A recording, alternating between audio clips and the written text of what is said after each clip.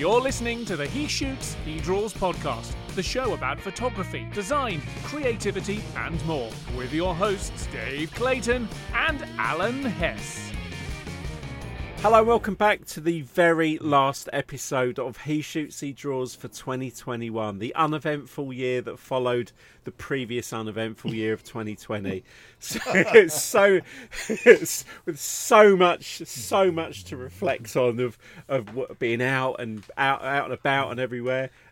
Today it's, as you can hear him laughing in the background, it's myself and Alan. We're just really going to have a kind of, well, this time last year we actually released our roundup of 2020, so we thought, well, it's got to become a thing now. So Alan and I are going to sift throughout memory and trying to find some cool stuff that happened in 2021. But before we do, what have you been up to this week, Al? Nothing. Did you have a good Christmas? No, it's been a fantastically relaxing week. Actually, I've got some work to do in the last few hours of this year, and some clients that need some things done. But everyone else really just got pushed through to 2022. I've taken it easy. This is the first time I've been sitting in my office this week, which is an odd feeling. Dust the cobwebs off. Been watching some Netflix. Watching a lot of Netflix. I've been doing some reading. It's been a very nice actual trying to take a vacation from work when work has been so sporadic this year. Yeah, I know what you mean. I mean, I chose to work for those not in England. Obviously, we get Christmas Day, Boxing Day. Boxing Day is a whole. Just Google it. Just Google what is Boxing Day. We used to have that in South Africa too. So. Yeah. It's got nothing to do with a sport. It's a very old ancient thing to do with poor people who used to get a box with tips at Christmas from their bosses or whatever. But so we get like a rollover. So we get Monday and Tuesday off as well. So if a bank holiday falls at a weekend, we get a rollover. So I chose to work Wednesday, Thursday, Friday, as we're recording on the Thursday between Christmas and the New Year. So I chose to work those 3 days because I want to keep my vacation days for next year, because I'm hoping, fingers crossed, to travel back out to the US in April. I say that very tentatively because we can barely plan a week ahead at the moment. Right. But so yeah, I've been working, but I kept out the room. The first thing I did yesterday was I was just saying to Alan off air, I actually help another podcast called Paper and Staples, which is specifically about field notebooks, which Alan knows I'm a big fan of. It's an addiction, isn't it? It's an addiction, yeah. It's not addiction. I think the word you're looking for is a problem. but yeah, so I help out with this other podcast. So I recorded yesterday. So that was like the first time I kind of did anything personal, even though I was working. But yeah, it was just nice to take some downtime over Christmas, and I've been watching a few bits and pieces on Netflix. I actually did go to the cinema twice. No, I went to the cinema since the last proper podcast. I think I've been to cinema 3 times. I went to see Ghostbusters Afterlife, which I really enjoyed. I'm looking forward to that. Yeah, that was very good. Really, it's a really nice. In the last third of the film, that if you're a Ghostbusters fan, you're going to love the last third of the film, definitely. There's a really nice bit at the end. And I've been to see Spider-Man No Way Home twice now. Once in 3D IMAX and once in regular IMAX. I came out of it the first time and took my youngest son. And I said, and bear in mind, like, my favourite film is, like, Shawshank Redemption is up there. I really love Gladiator, and then I've got some, like, comedy favourites. I came out and said, that is by far my favourite film I've ever seen. But that's purely comes from a place of a love of Spider-Man. Growing up, that Spider-Man's always been my favourite superhero. So this film, like, ticked every box that I wanted it to. It made me emotional. I came out and said I was emotionally knackered from that, because just the way the story weaves. But I'm not going to talk about it because Alan hasn't seen it. And I would have to come to no spoilers on the podcast. Yeah. So this is like our sort of first proper proper thing back. So what we're going to do today is we're not going to go on for a super long time because you've all got things to do, but we do appreciate the fact that you do listen, you do still comment on social media and retweet and everything. So we were going to go through kind of the highlights of the podcast first for 2021, because I was looking through the list pre-recording, and I kind of I forgot some of the people we'd had in 2021, because I think it's been our quietest year of podcasting, what with work coming back, work going away, work coming back. I changed, I obviously was first half of the year was working in the best job I've ever had, and then halfway through the year rug got pulled and I was suddenly not working for the best job I've ever had. So I did get re-employed elsewhere, but it was like a year of two halves in terms of work.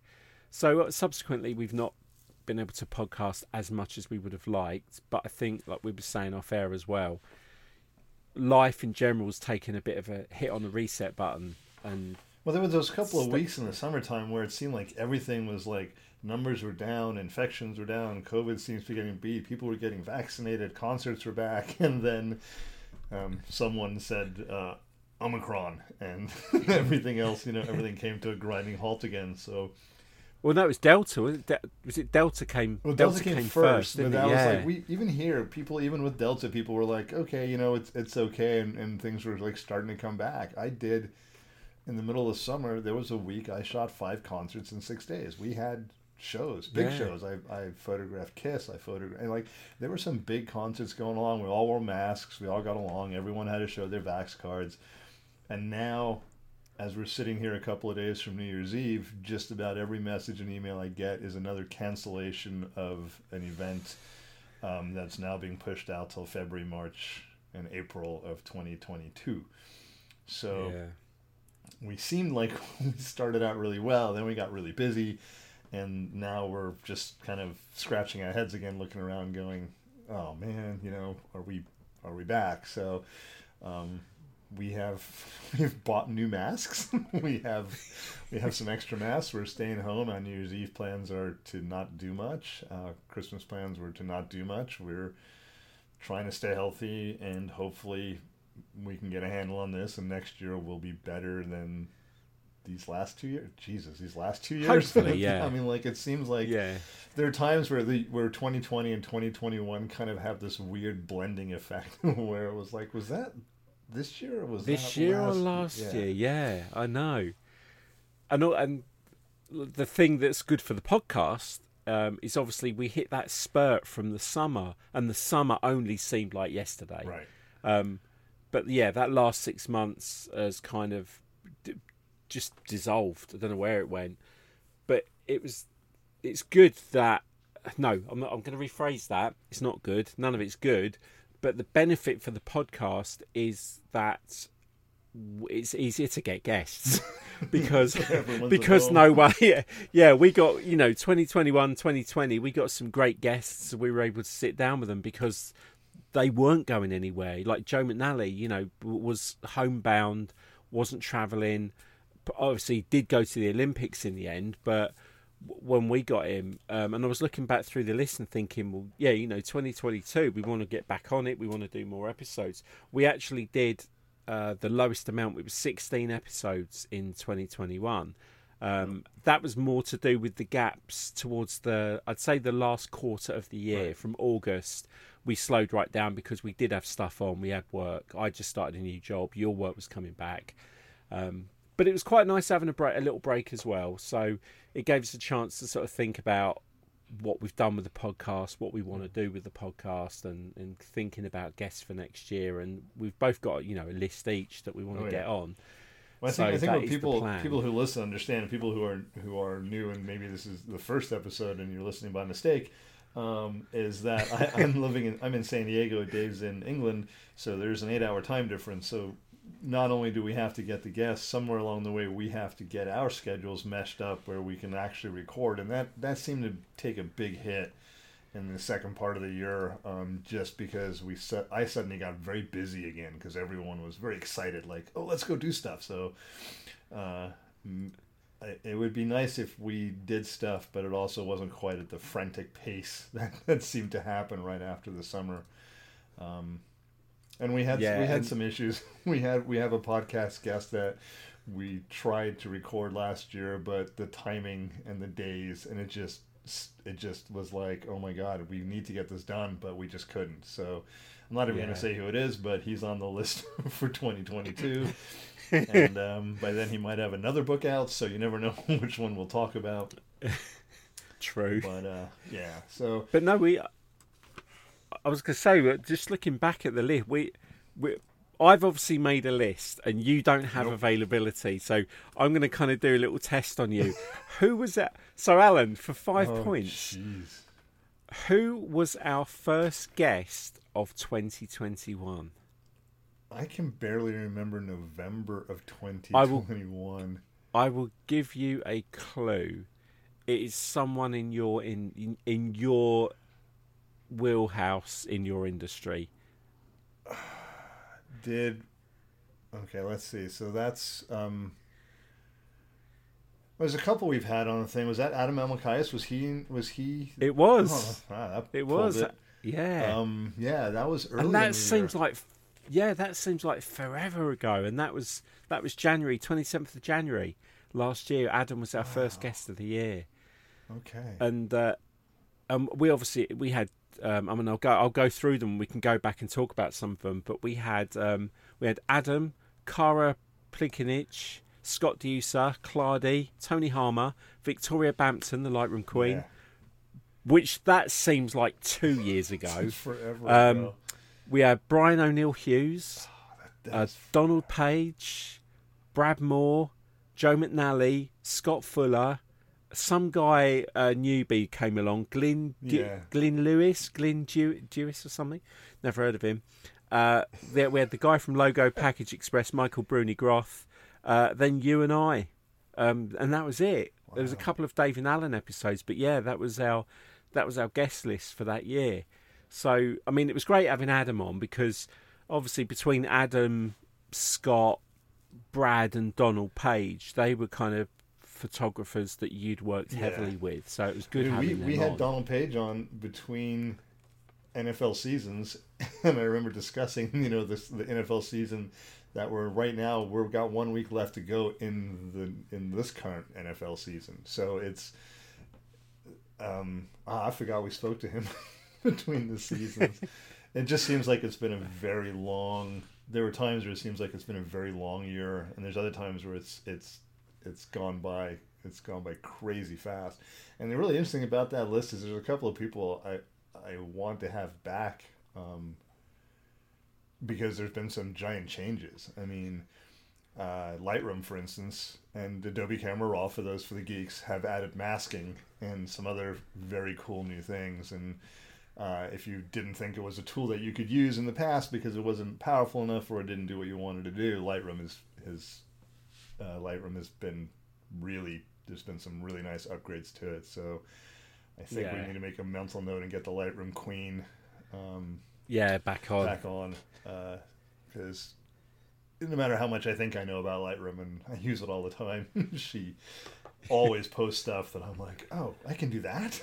And what was lovely about Victoria, so that was, I should have written the episode numbers down, but if you go to He Shoots He Draws podcast on any of the apps, you'll find it. I'm going to guess around 146, 147, 148, 149, about 151, 152, somewhere around there. I'd known Victoria since around about 2008 through an old NAP forum, the National Association of Photoshop Professionals, which is how me and Alan met. And Victoria was in this forum, and we I chatted with her, and we talked about it on the episode. And it wasn't until 2021 that we actually physically even spoke to each other. And we're in the same country, and it's weird because England is so tiny compared to America, and yet as tiny as it is, it's still relative. I've said before, if I drive anywhere more than 2 hours, I'm going on vacation. I'm not doing a same day trip. Whereas, like, I know some American people are like, oh yeah, it's a 14-hour drive to go and see my aunt. I'm like, I can fly to New York and back in 14 hours. So so it was the first time we spoke to Victoria, which was really lovely. So yeah, I would definitely love to get her back on.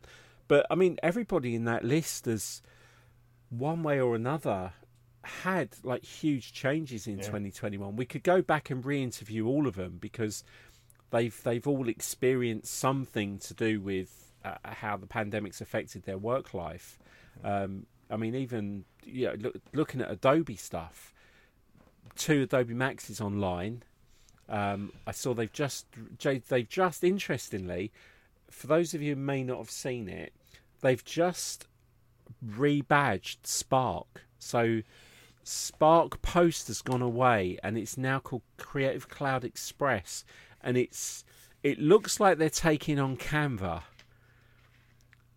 I think Canva's taken such a stronghold in the what I call the in-betweener market, where you've kind of got people who have no clue about how to make anything for social media for their bit. Like, there's always people that are going to go into business with absolutely zero planning and zero budget, and me, and that frustrates me sometimes. But you kind of know what you want to do. But there are some people who like see someone selling cupcakes or doing, I do nails. I need to start my own business, and then they're scouting around, ringing all their, Alan's got a camera, he must know how to do design. They put this weird connection together, and suddenly you're getting a phone call saying, I need a website, I need social media graphics, and I don't know how to do it, and I haven't got any budget. And that's where I'm like, you're not ready to go into business. But I now point those people to Canva. I'm like, I haven't got time to do this, nor can I commit that amount of time for the very small budget or no budget you've got. Go to Canva, learn Canva, because it's full of templates that are already made and graphics, and you just put in your text and you can put in your logo and you can create all these wonderful things. And since the first time I ever looked at it to what it does now, I think you can even build a website on Canva. Wow. But it even does like email templates and all sorts. So I generally send people there. Well, this new Creative Cloud Express looks like it's going to go down a similar path. That, look, if you've got an Adobe account or get an Adobe account, you can have access to all these templates for social media and for other bits and pieces, and there's like little leaflet templates in there. So that for me is like a huge shift in the Adobe world, because they are trying to still make everything available to everybody. And I know there's, if you're listening and you don't like Adobe, it's absolutely fine for you to not like Adobe. It's absolutely fine for you to hate subscriptions in the same way people don't like vaccinations. You're entitled to your own opinion, and you go about your own business. Yeah, I got a friend who the other day posted that he's using a new computer, so the chipset isn't supporting his old CS6 or whatever, or whatever, like this old version of Illustrator and Photoshop that he paid for, decades ago, and now he has to upgrade and go onto the Adobe subscription model. And I heard the same, and I thought I'm gonna answer this, and I just ignored it. And a day later, he said, he was like, man, they have improved Illustrator so much, I don't think I can ever go back to doing anything. I'm like, well, that's the point. There are changes that have come since CS whatever, and in all the programs, and you're not paying that much over the long term, and if you're using it, it's worth it. And he literally looked at this stuff, and I didn't get in the conversation, but he was like, just the changes they've made to Illustrator have made my work so much easier, and I don't think I can ever go back from this new model. And I'm like, if that's, it's fine, it works for me. So I use Adobe Photoshop and Lightroom on a nearly daily basis when I'm working, and I'm not going away from them, so. Not even to make this episode about this particular subject, but I'm going to say a couple of things that are going to possibly help some people rather than annoy them. So I make a living, I have made a living, as has Alan, for the past 20 years. Yeah. 20 years solid. I have made a good living off the back of using Adobe products. You know, from when they were off the shelf to now subscription. They serve me well. I've actually improved my skill set. I've learned, because I've got the cloud, I've learned, you know, I'm editing the podcast in Audition and Premiere Pro. I'm going to be learning After Effects. I've improved, you know, my improved skill set of Illustrator, right. Photoshop and InDesign is better. I'm keeping up with the industry as well. Well, that's a very important part right there. People sometimes forget. If you actually want to earn a living in this industry and not work for yourself, you actually want to go work for an agency or do work with people, you need to know Photoshop. Yeah. You mean like that's, you know, that's what they want. They're going to send you PSD files. They're going to expect them to be edited and sent back and that kind of thing. So you don't really have a choice in the long run. Now, you know, most people think, well, at that point they'll pay for it. Yes, but you need to know it before you get the job. That's kind of the... Yeah, you need to budget for it. And like I've said before, if you go to Formula One or NASCAR, okay, and you go into the pits and you go into the, you know, the particular area for, you know, like Mercedes in Formula One or I don't know the ones in NASCAR, but an American brand. You go in the garage, their tools that they use are the top end tools. Like every wrench, every spanner, every tool they use is the top end tool. It's like the industry standard tool, because their living is motor racing. And they need to have the best tools to get the job done going.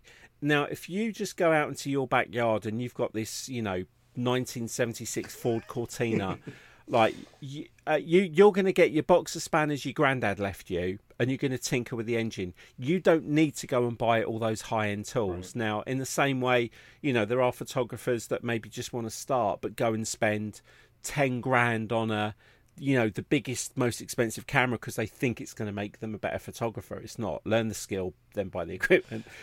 But, you know, if you've got the budget, if you can afford it and you're a hobbyist and you want the best tools, like the industry tools, and keep up with everyone, you're going to go down that route. Now, just to put it into perspective, because I saw a comedian talk about this the other day, don't hate on subscriptions, because you're kind of barking into the wrong argument, because it's either you hate subscriptions or you hate Adobe. If you hate Adobe for subscriptions, just remember this, right?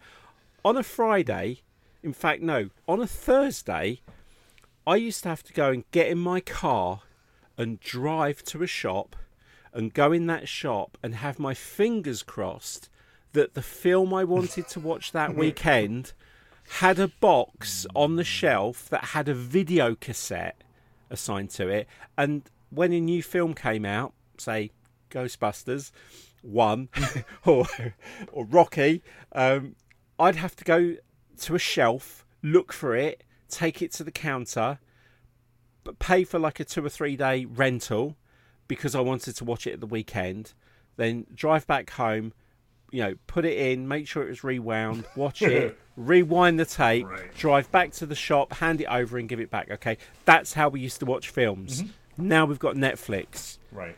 Which is a subscription. And Hulu and HBO Plus and Prime and Prime and Apple Music and Spotify and all the others. They are all subscriptions. So you can't hate on the subscription of Adobe because they are all subscriptions. Yeah. You don't own those films or that music. But think how much easier it is now to watch a film. You can just stream it. It's there. You don't have to do what I used to do.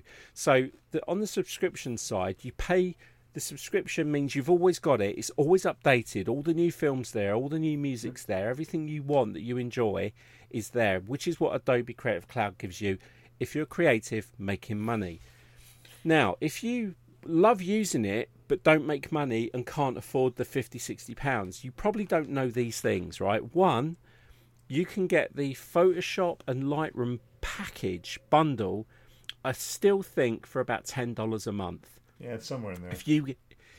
If you can't afford $10 a month as a hobbyist, which is less than what you're paying Netflix, Amazon Prime, and all those other things, right? You get the most up-to-date versions of the industry-leading photography software, okay, for $10 a month.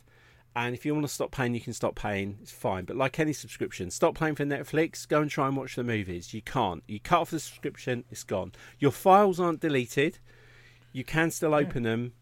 You can go back in. Now, what some people don't realise is a couple of things. One, you can buy Photoshop Elements off the shelf from Amazon, which is probably more powerful than Photoshop CS6, I would guess. You can buy Photoshop, I think it's Final, the video one, Premiere Pro. You can buy Adobe Premiere Pro Elements. Again, it's around about $80 to $100 to buy, to own it. And obviously when it gets upgraded next year, you have to go and buy it again or pay for the upgrade price, like the olden days. But you can buy it you can buy Photoshop Elements, which is upgraded each year. You can buy that for probably the same price as having Photoshop and Lightroom for a year, bar say $20. So if you want to own it, buy Photoshop Elements. You can buy Premiere Pro. You can buy Affinity if you want. You can buy. There's a couple of things online you can use. You can also buy the Adobe apps on subscription individually. So if you only wanted InDesign, I think you can get InDesign for $20 a month, or Illustrator $20 a month. So there are options for you. But you can't moan that you want the top end industry leading software, right? But can't just don't say you want it, but you're not prepared to pay for it, because most people pirated it anyway. So it's a case of set your expectations. What do you want to use, and how often are you going to use it, and what can you afford? All right, because every time I see people type and they start, and 8 years on, they're still. Yeah, it's moaning about the whole subscription thing. It's tiresome. It is like listening to anti-vaxxers. Sorry, I've just lost 50% of our audience. But it's like, we get it. You don't agree with it. Go about your business. Believe in your own opinion. It sounds very harsh. I apologise. But it really kind of frustrates me when anybody moans about camera equipment being too expensive. Right. There's expensive and affordable. So I'll leave it there, but I just think, try to be less hateful about the situation, and kind of understand where you draw a line. Where are you along that path between absolute beginner and absolute pro, and where's your budget? Speaking of gear, because there's some interesting things that have happened right now towards the end of the year on camera gear. Yeah, one of the first ones is that I read this the other day. Canon has basically said that they're no longer making pro-end DSLRs. Canon is now their pro-end cameras are going to be mirrorless. There's going to be no more. Oh, wow. Yeah, so and Nikon has finally announced their new top-end mirrorless, which is the Z9. I know it's making it into the hands of their. Joe's had one. Yeah, I saw that. Joe's got his. Todd Owens got his. They're starting to. I think Wolf camera. Moose got one. They're starting to make their production models are starting to make their way into hands of actual photographers, and making me incredibly jealous. It's not something that I'm planning on getting, because right now there's very little work, so there's no point in upgrading a camera. But it's the first. Pro-end, top-end mirrorless camera that I'm actually seriously wanting to get for what I do.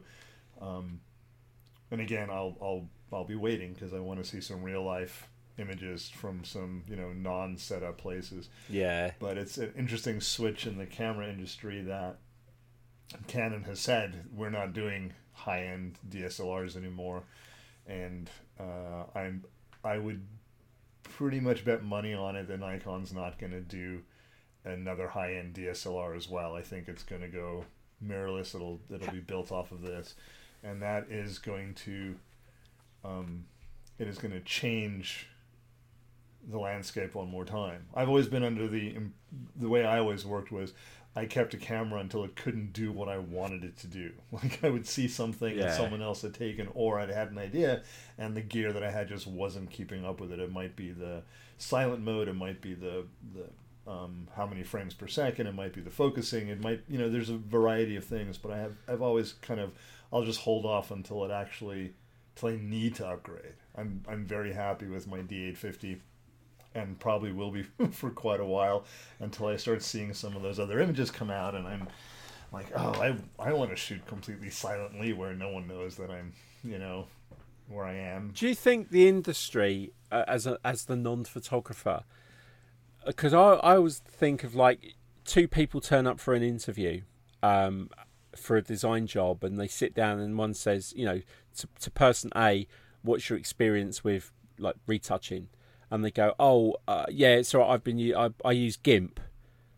And then the next person comes in and goes, I use Adobe Photoshop. So we're looking at both, one's kind of considered professional and one's not. With regards to cameras, like if you rocked up at a wedding with a small mirrorless camera, I think people would be expecting to see, a great big camera over your shoulder, like a backbreaker with a massive lens on it. How long do you think it will be for the shift for the recipients to see photographers turning up with these smaller cameras and still feeling like they've got a professional turn up? I don't think that's going to happen because the professional level DSLRs, and maybe not Sony, but I haven't photographed a Sony camera in a while, but the body size and shape and of the Z9, it looks like a Pro End D5 or 6. It's a big camera with a built-in motor drive. Right, okay. You wouldn't be able to tell if it was hanging over my shoulder next to my D850 with a motor drive. You wouldn't be able to tell which is which just at a glance. They both look like big, Pro End cameras. I think it's more important that people understand how their cameras actually work than they do, on which camera it is. I've seen way too many people in way too many situations where it's like you don't really understand the basics. You're not really sure what you're doing because you hoping the camera's going to do it for you. And no matter how many bells and whistles and stuff they put on it, photography hasn't really changed since it originated. It's light being captured inside of a box. I mean, that's really the DSLRs aren't going to go away. I mean, those, we said, if you've invested in if you've invested in those higher end cameras because you are a semi-pro to pro, like, when I say semi-pro to pro, I always mean, do you earn a living? Like, do you earn a decent amount of money? Or you like might be retired minimum and have like this is your passion. There's a lot of people like that. I don't think they're going away. I also know that like on the Nikon system, it uses a different mount, but there's an adapter, and I've used the mirrorless system. They sent me one to play with for a while last year when they came, or 2 years ago now when they came out. It was great. It had an adapter that was perfect. I can take all the glass I have and put it on the new camera with a $150 adapter from Nikon, and everything looks the same. Now the new lenses are great, but if you think I'm going to trade in my 400mm 2.8 lens to buy a new one just because of a new mount, that's not happening. I'm going to keep this stuff. I'm in my 50s. I don't plan on reinventing the wheel at this point, but I am starting to realize that my next camera will be a mirrorless camera because that is the way it's going. And there's certain things that I would love to be able to do, like actual silent shooting, like completely silent shooting. I've shot some acts where I wasn't really allowed to shoot while they were performing because it was a quiet piano or a solo singing or something in the opera range. You can't just sit in the middle of that going clicking. And the clicking is crazy. So to be able to shoot where there's no mirror in the camera at all, there's no actual mechanical shutter in the Nikon one, so it is completely, from what I've heard, I have not got my hands on one yet, and when I do, you'll have a review here, but from what I've read and heard, it's completely silent, and you can actually have the clicker sound and you can have it through the if you want. through you want, and you can have it through the headphone jack, so you can literally listen and click. Now I like the sound. I like to know when I'm taking that picture, so it's reassuring. If I was silently shooting, I'd probably end up with 3 million images of the first thing, and I'd be like, why is my memory card full?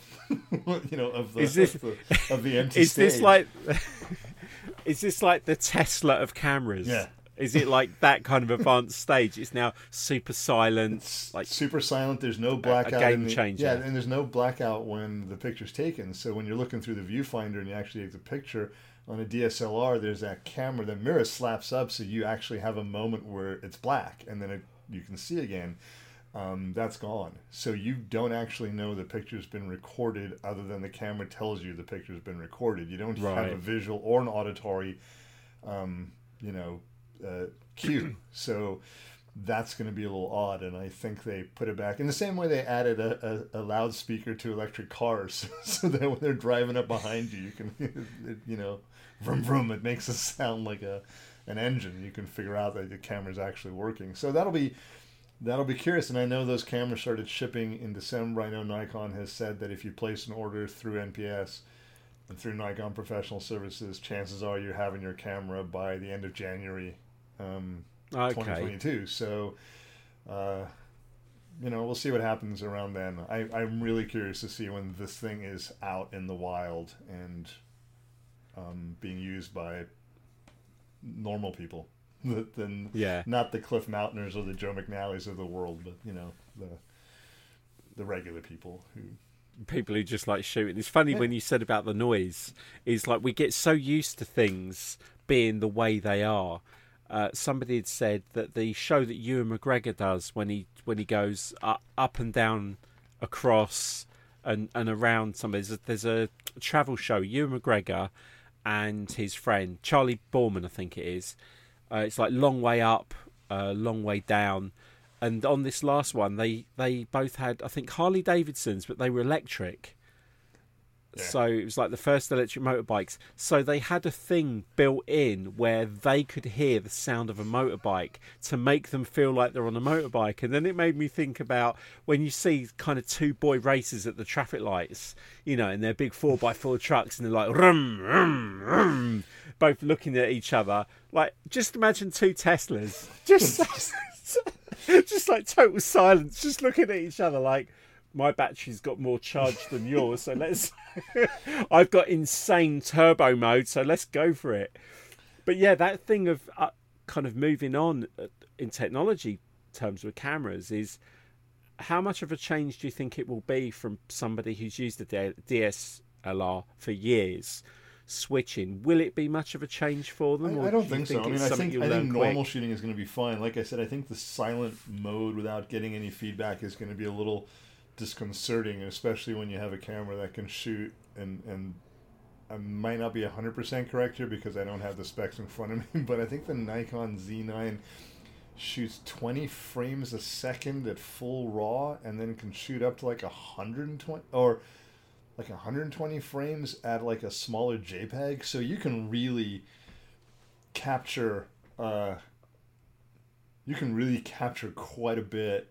That's going to be way faster than your DSLR. The other side of it though is I don't think at nearly $6,000 that camera is going to appeal to a lot of hobbyists or people who are starting out. This thing is going to be probably in professionals or people who want the best, and at that point I don't think it's going to be a big changeover. What I've heard universally from all the people I follow or know that have had one is that this thing is lightning fast and opens up some creative doors that aren't there before, especially in the focus tracking area, which is really kind of appealing. So I'm interested to see it. On the other side of it, someone today asked for recommendations for regular camera at a lower price, and I'm like, go on a Nikon refurbished, buy directly from Nikon. You can get a Nikon D750 for under $1,300, which is crazy. It's a fantastic. I still use it. It's still my other body that I still use. So if people, they're like, no, I'm good with the stuff I have and I've got a bunch of lenses. There's still some great cameras out there that'll do everything you want. I mean, yeah. Well, I've still got my D300S that I bought. I mean, it doesn't shoot way 8K back. video, but I mean, there's No. I think it does do a bit of video, but I remember buying it. At the time because someone said it's better for HDR. Do you remember HDR? Yeah. Well, I mean, that's it's still there, multiple frames and blending them together, in camera stuff. I've been one of the things that I was busy with this year is still working with Rocky Nook on doing some pocket guides for cameras, and it's one of the features we talk about in just about every pocket guide, especially if the camera does it internally, is how to do an in the camera HDR, and if it doesn't do it internally, how to set it up to do it with software. It's still a valid thing to do, to understand, maybe not make it all crunchy and crazy looking. I think that fad is kind of past, but it does work for images, and there's a lot of times I'll be shooting something and I'll still bracket it thinking, maybe I'll combine these later into something that's, like that. Well, I think I said on an episode way back when we were talking about cameras, and I'd said the good thing about HDR that helped me trying to learn photography, because my problem has always been I need to learn how to use the camera. I'm okay with I'm okay with what I need to photograph. My problem has always been between user and the equipment. Right. And what HDR made me do was look at a scene differently, because I had to work out, okay, what of the darker areas of this image, what would I want to be seen in the photograph, and the lighter stuff do I not want to be seen. So it made me review what I was shooting, thinking, okay, well, if I do bracket this, I want all that detail over there to come out, but I'm not so fussed about that over there. And it meant I could do that blend, whereas before, because I didn't know it existed, and I'm going back here, HDR, really kind of came out when I went to the Photoshop World we met at, and I went on the photo walk with Brian Matiash and Jacob, and I had my little Sony, and everyone had Canon and Nikon, and we've spoken about it in previous podcasts, and HDR was a big thing, and I think I've still got my canvas frame somewhere, but it was like everything was over crunched and oversaturated. And then after that, that's when I bought my D300S, because I'd kind of understood what HDR was, and I did do some with it, but it did make me enjoy thinking about the images more. I'm too frightened to buy a more expensive camera, just purely because it is very much buying a more expensive camera isn't going to make me learn any quicker, because my problem is learning the basics. And when you think people used to use film and didn't get to look at the back of the camera and chimp their pictures, I still need to learn the basics, and I'm sure someone's written a book that's going to help me. Probably more than one. I remember the basics, but it's interesting because I think HDR, when you said it, I thought of the first HDR picture I saw that made me think, how the hell did he do that? And it was a Christmas picture. It was I believe Trey Ratcliffe did it of a Christmas tree in his house with the gifts underneath it. This is going back many years, and I looked at that thing and I went, this was not just like some guy learned how to edit something. This was different, and that's when I got interested in it and learned how to do it, just because I was like, man, I want my Christmas pictures to look like his. And then I realized that it takes a little more than that. You actually have to have a Christmas tree, and B lights, and set it up nicely, and you can't just decide to take a Christmas tree picture and not have a Christmas tree. But oh no, HDR isn't any kind of turd polisher. It's if the setup's crap, it's just going to be a HDR of crap. It's not going to be any better. Okay, what I'm going to do here is I'm going to stop this part of the episode, and we're going to make a part 2. So thank you for listening to the first 45 minutes. What we're going to do now is release a second episode, which is going to be part 2 of our catch-up of 2021.